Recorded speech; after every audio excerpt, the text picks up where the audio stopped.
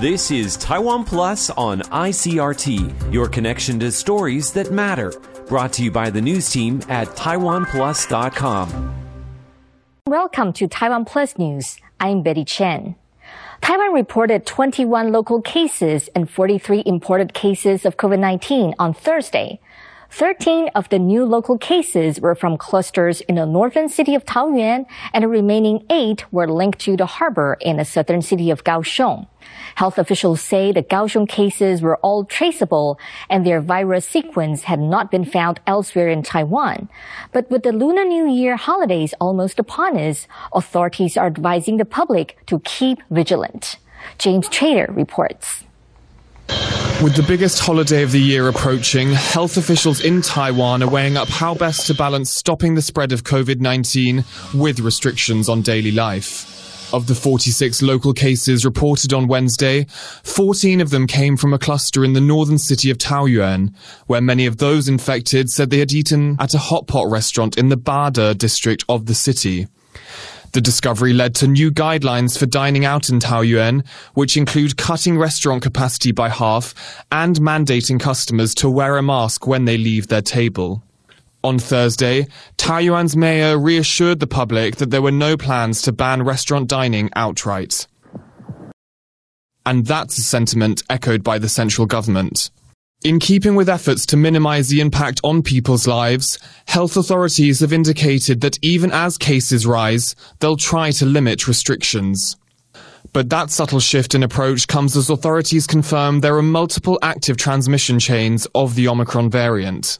Room for flexibility has been won by Taiwan's relatively high vaccination rate. First dose coverage currently stands at just over 80% and second dose at 74%. Just under 20% have also received a booster shot. And on Thursday morning, more than 900,000 doses of the Pfizer-BioNTech vaccine arrived at Taiwan's main international airport. With the busiest time of year for domestic travel just days away, officials will be hoping the coming weeks don't lead to a more dramatic spike in cases.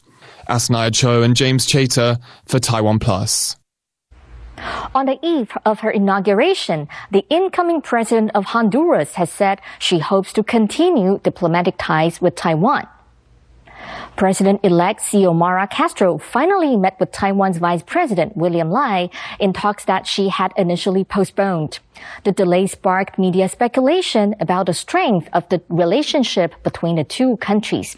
The Central American nation is one of Taiwan's 14 diplomatic allies. During her presidential campaign, Castro had said she would switch official recognition to China if she were elected. Her team later walked back the position. Lai is in Honduras to attend the inauguration. China's foreign minister has warned that Washington is, quote, playing with fire on the Taiwan issue. His comments came in a phone call with his U.S. counterpart. The talks with Secretary of State Antony Blinken and Wang Yi are one of the highest level exchanges since November's virtual summit between the presidents of the two countries. Wang said that during the summit, the U.S. president had told China's leader that Washington would not support Taiwanese independence. The Chinese foreign minister said that the U.S. had not fundamentally changed its policies towards cross-strait relations since then. The two sides also discussed the potential for conflict between Russia and Ukraine, with Blinken stressing the importance of de-escalation and diplomacy. Police in central Taiwan's Changhua County have arrested 3 people and placed 2 more under house arrest for allegedly facilitating the abuse of foreign students at a local university. Earlier this month, a Ugandan student came forward accusing Zhongzhou University of Science and Technology of luring 14 overseas students with promises of scholarships and paid internships. The students say they were instead forced to pay hefty sums and work overnight shifts in blue-collar jobs. The school has denied any wrongdoing, insisting that it followed regulations for the recruitment of foreign students and work-study programs. As families in Taiwan stock up for their Lunar New Year banquets, one staple has become hard to find. There's a shortage of eggs in the country, and what few remain are selling out fast. Eric Gao finds out why. This Lunar New Year isn't off to a cracking start. Vendors, markets, and restaurants are all complaining of a severe shortage of eggs. It's the same story at the markets. Eggs are completely out of stock. Even if more are delivered, they disappear fast. The shortage has led to a price increase, and the government's Council of Agriculture has stepped in to stop them from climbing any further. The price controls will be in place at least through the end of the holiday period. The council says the shortage is due to recent cold weather, as lower temperatures can cause chickens to stop laying eggs. But egg farmers are blaming rising operating costs. The council is working with farmers to increase supply, but the quantities probably won't return to normal until the end of February. At least this didn't happen in the Year of the Chicken. Bill Kong and Eric Gao for Taiwan Plus.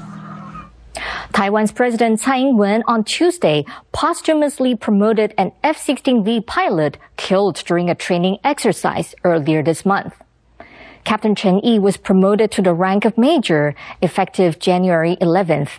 That's the day the fighter jet he was piloting crashed into the sea after taking off from Jiayi Air Base in southern Taiwan.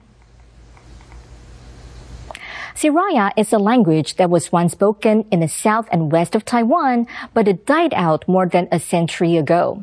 Now a love story between a Taiwanese woman and a Filipino man has brought this indigenous language back to life. Louise Watt has this report from Tainan.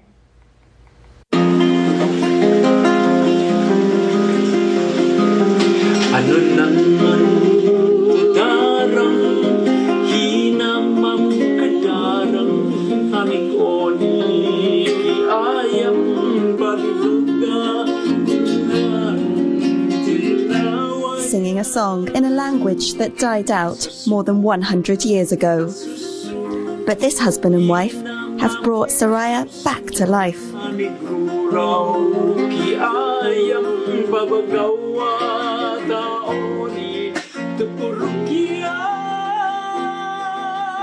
Uma is a Siraya, an indigenous group that used to live on the plains in western Taiwan.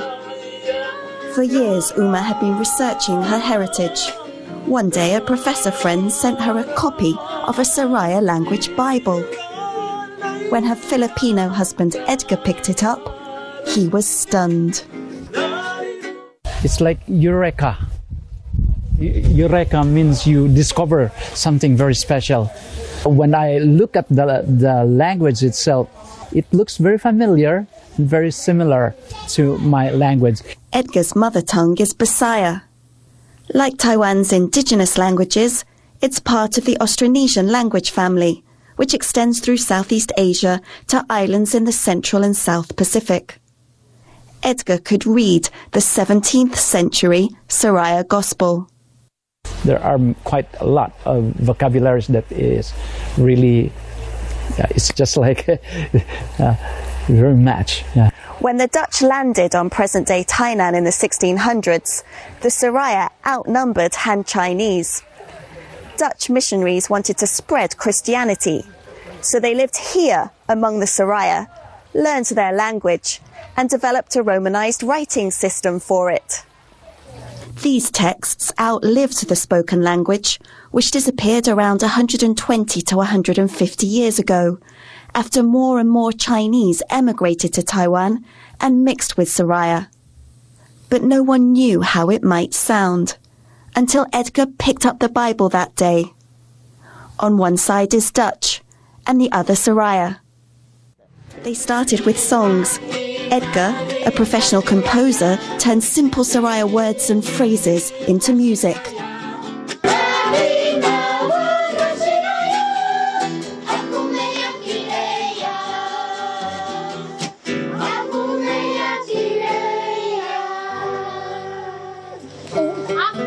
The couple worked with linguists and trained teachers, and now the language is taught in more than 20 schools in Tainan.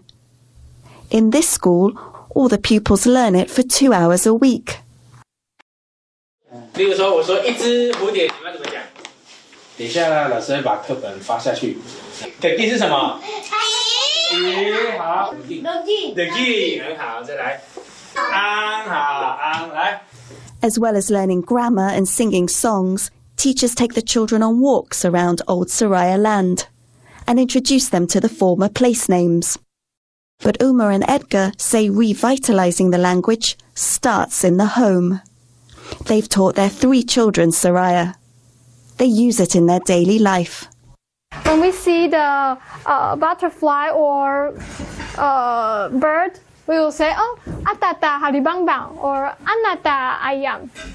Just use some simple sentence to express our feeling. The couple hope reviving the language will help get the indigenous group official recognition from Taiwan's government.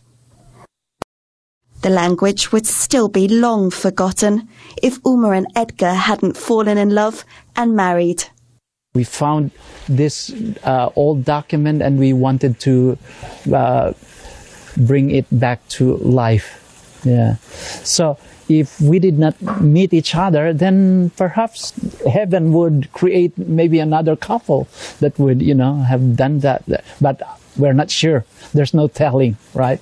Composer Edgar and lyricist Uma now make music together in a language that is both old and new, while helping to rediscover a people's lost identity.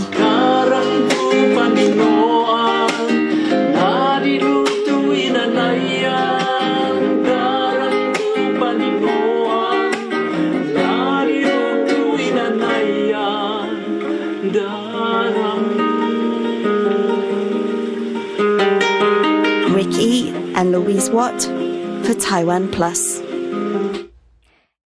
Taiwan's women's football team is 1 game away from qualifying for its first World Cup competition in over 30 years. The squad scored an emphatic win over Iran earlier this week in the Women's Asian Cup. Ken Ning has the story. Early nerves were settled when Taiwan's captain Lai Liqing scored just 4 minutes into the make-or-break clash with Iran. Lai added a second goal in the 31st minute, aiming for her teammate at the back post. Her cross instead squeezed into the net off the upright.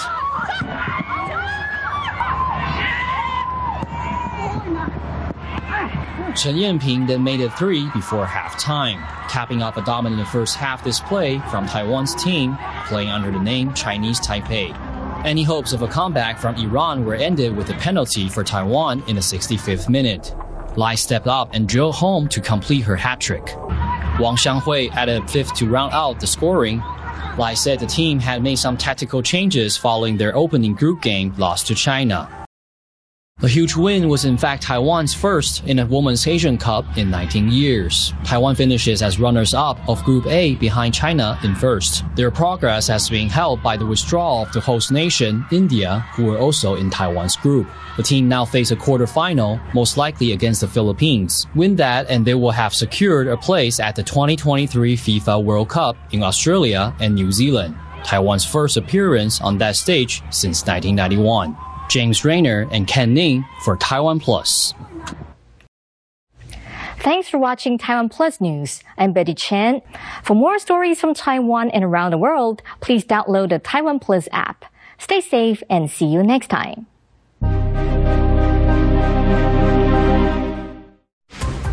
Thanks for listening to Taiwan Plus on ICRT. For more great stories from Taiwan and around the world, visit taiwanplus.com.